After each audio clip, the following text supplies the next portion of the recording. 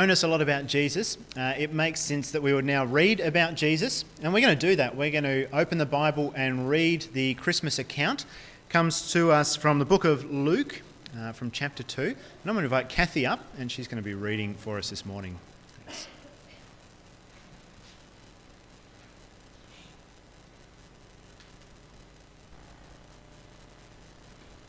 Luke chapter 2 verse 1, the birth of Jesus. In those days, Caesar Augustus issued a decree that a census should be taken of the entire Roman world. This was the first census that took place while Quirinius was governor of Syria, and everyone went to their own town to register.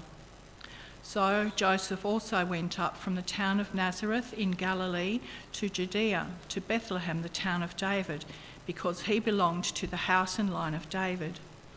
He went there to register with Mary, who was pledged to be married to him and was expecting a child. While they were there, the time came for the baby to be born, and she gave birth to her firstborn son. She wrapped him in cloths and placed him in a manger because there was no guest room available for them. And there were shepherds living out in the fields nearby, keeping watch over their flocks at night. An angel of the Lord appeared to them, and the glory of the Lord shone all around them, and they were terrified.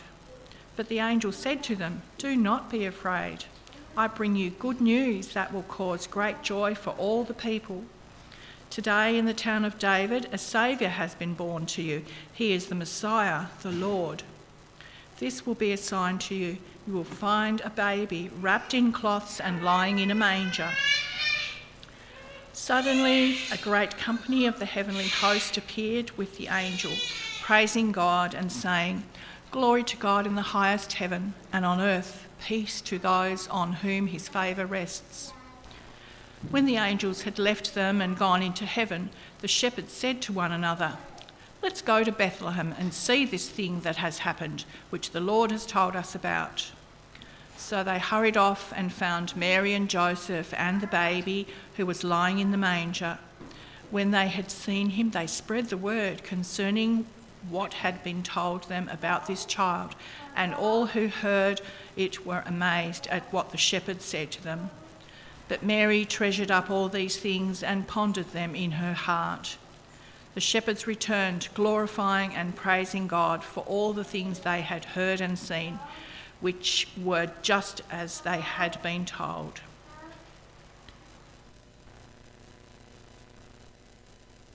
Awesome, thank you, Kathy. I'm just going to grab this so I don't have to juggle too much stuff, because that won't end well. I'm going to just talk a little bit about that Christmas story, because we believe it's not just a good story that's here to entertain us or to describe things for us, but it's a story that God's given us to teach us about himself and to teach us about what he is doing in this world.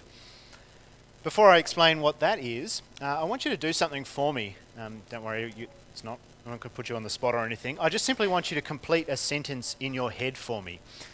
Complete this sentence in your head. This Christmas, if I didn't have ... it would be ruined. This sentence, if I didn't have ... it would be ruined. Or if ... happened this at Christmas, it would be a disaster. Have a think about that. What would fill those blanks in your head? What would be those things? Maybe you're thinking, if it rained at Christmas, it would be ruined. You know, we'd all have to sit inside. The kids would be all on top of each other. It would be noisy and feral and messy. That would be a disaster. Maybe it's if the chicken got undercooked and we all got sick. Like, that would be a disaster, and that would be pretty awful. Maybe if there were family arguments and we just ended up at each other all day rather than celebrating, that would be pretty rough. Maybe if I didn't get the present I wanted, and if that thing that was right at the top of my Christmas list, Mum and Dad didn't actually buy for me, maybe that would ruin Christmas for you. When I was a kid, it was always, every year it was for me, what would be in the blank there, if we didn't get to play backyard cricket. Christmas was ruined. Like, I love Christmas food, I love getting together with the family, love the parents, but backyard cricket, like that was it. We had a big family, like 20 cousins, and we used to have the most epic games of backyard cricket. And if we missed that, that was a bad Christmas. Like I know, I was young. It was a letdown. Maybe now it's if Mum didn't cook her Christmas cake, that would be a letdown Christmas. And I know you're probably going to listen to this, Mum, so just take note of that. But it's an interesting question, isn't it? Like, it's an interesting question. What would be that thing that ruined Christmas, or what would make Christmas a disaster? And I think it's an interesting question because it tells us something about what we feel is at the centre of Christmas for us, or what we feel is really important or matters at Christmas. And sometimes the answer can be a surprise, can't it? Sometimes we think, wow, I didn't actually realise that was what was really important to me at Christmas time. And that was a lesson Mary had to learn in the play, wasn't it? The whole play was really Mary learning the lesson that she actually wasn't at the centre of Christmas. Now, we kind of think Mary's important, and in Christmas plays, Mary is one of the central characters, but as the story tells us, Mary's not actually the most important one there. She'd tried to put herself at the centre of Christmas, and it just didn't work. Especially the pregnancy bit, that was kind of a bit of a... But maybe you noticed something similar in the part of the Bible that Kathy just read for us. Maybe you noticed there's something going on there. Now look, obviously there's lots of things going on, stacks of stuff happen in that story. Some of those things are quite weird, but there's one big point that it's trying to make for us. There is one big thing there. And actually that big thing isn't a thing, that big thing is a who. There's someone in the middle of that story. When you actually look at it, his birth is actually literally right in the centre of that story. And when you explore even further, you'll see all the details about him as well. Joseph and Mary are on this long journey, but his kind of in the back of their minds, his impending arrival. Their desperation to find a room, it's all because of this one who is coming. And when he's finally arrived, from that point, everything's about him, isn't it? The angels appear because of him. The shepherds abandon their job to go to him. In other parts of the Bible, we read of wise men who travel hundreds, if not thousands of miles to get to him. And when everyone leaves him, all they're talking about is him. See, Jesus is at the centre of this story. That's what God wants us to see when we read this story. There is someone, Jesus, right at the heart of it, right in the middle. When we were kids, we used to have a little portable pool that we used to put up in the backyard in summer. The smallish with the inflatable ring around the top, and you fill it up, and you have it through the summer. Now, if you've got a pool, you have to clean the pool. Pools get dirty like so fast. So every week we'd do the same thing. We'd stir the pool round and round and round until you get, a really nice whirlpool going, and then gradually all that muck and the weird grubblies that grow in a pool, they slowly get dragged towards the middle, and then you can use your net and scoop them out.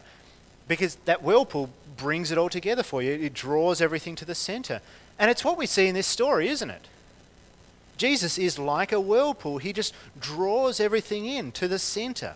Everyone and everything comes to and revolves around him. And that's not just an interesting fact to notice. It's something important. This first Christmas is a pattern for every Christmas that comes. It works and it matters and it makes the most sense because Jesus is at the centre of it. Jesus is at the heart of it. And when we try to change that, when we try to replace him or put something else there, that's the moment that stuff starts to go wrong. One year when we were kids, it might have been for a birthday, it might have been for Christmas, a relative gave us off-brand Lego. Now, I don't know, kids, if you've ever been given off-brand Lego. It's called like interlocking blocks or stackable pieces of plastic. It's got some terrible generic name. Now, you can understand why you buy it, because for like the same amount of money, you can buy 10 times as much generic Lego as you can normal Lego. So, I get it. And it looks the same, doesn't it? It looks like Lego. I mean, the colours are a little bit off sometimes, but it's the same principle. It's plastic. It's in the shape of a brick, and they click together. But they're not quite the same, are they? You know, they're not quite the same. Say you're trying to build something from your Lego set. You're trying to build a bridge or a big tower or something amazing. And that really important middle piece, you just can't find it from your normal Lego. So what do? Well, you grab one of your not so Lego pieces and you put that in. And it kind of fits, doesn't it? It kind of clicks in and it kind of, fills the gap. But you know what's going to happen. You know what's going to happen eventually. Eventually, that block's just going to not fit quite properly. And your creation, your tower or your bridge or whatever it is, it's going to fail at that point, isn't it? Because off-brand Lego just doesn't quite work, doesn't it? If you try to replace real Lego with off-brand Lego, even if it looks similar, even if it's trying to do the same job, it just doesn't work. And Christmas is kind of the same. If you try to sub in something else or introduce something else, replace something else in Jesus' place, then Christmas doesn't quite work as well. It doesn't fit together as it should. And it's second best. See, it doesn't work because he's supposed to be there. He's the part that fits there. He's the only one who can live up to that spot. He's the right piece, the best piece. Because he's the most. That's what the Christmas story tells us, isn't it? The Christmas story tells us that he is the most. Look at what the angel said to the shepherds in the field. He said, today in the town of David, a Saviour has been born to you. He is the Messiah, the Lord. And when they all appear and they sing, what do they sing? They sing, he's come to bring peace. They say remarkable things about Jesus. They say that he's something unique. He's not just another man, even a special man who's been born. He is Saviour. He is Lord. He is the peace bringer. And all of that tells us that he has come not just to be, or not just because he wanted to visit, he's come for a real purpose. He's come to do something.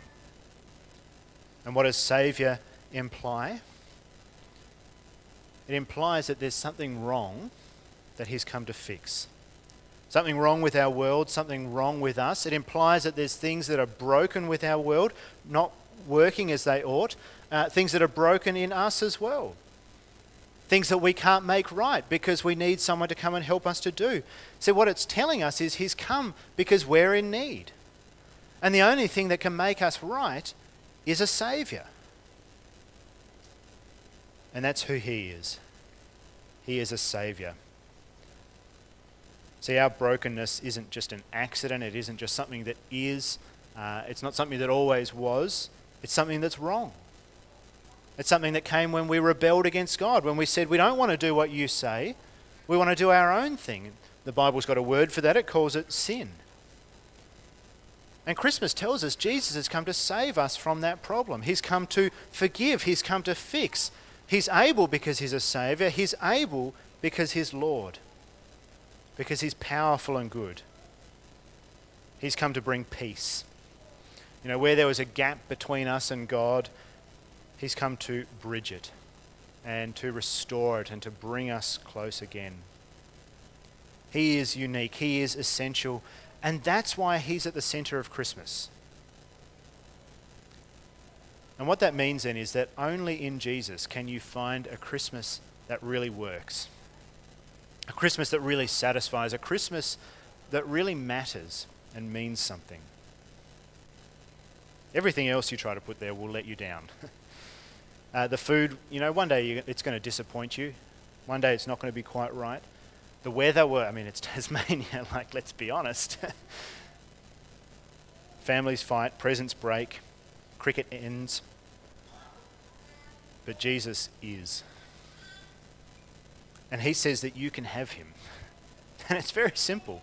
No hoops to jump through, no obstacles to clear or great works that you have to do. He simply says, believe him, trust him, and he's yours.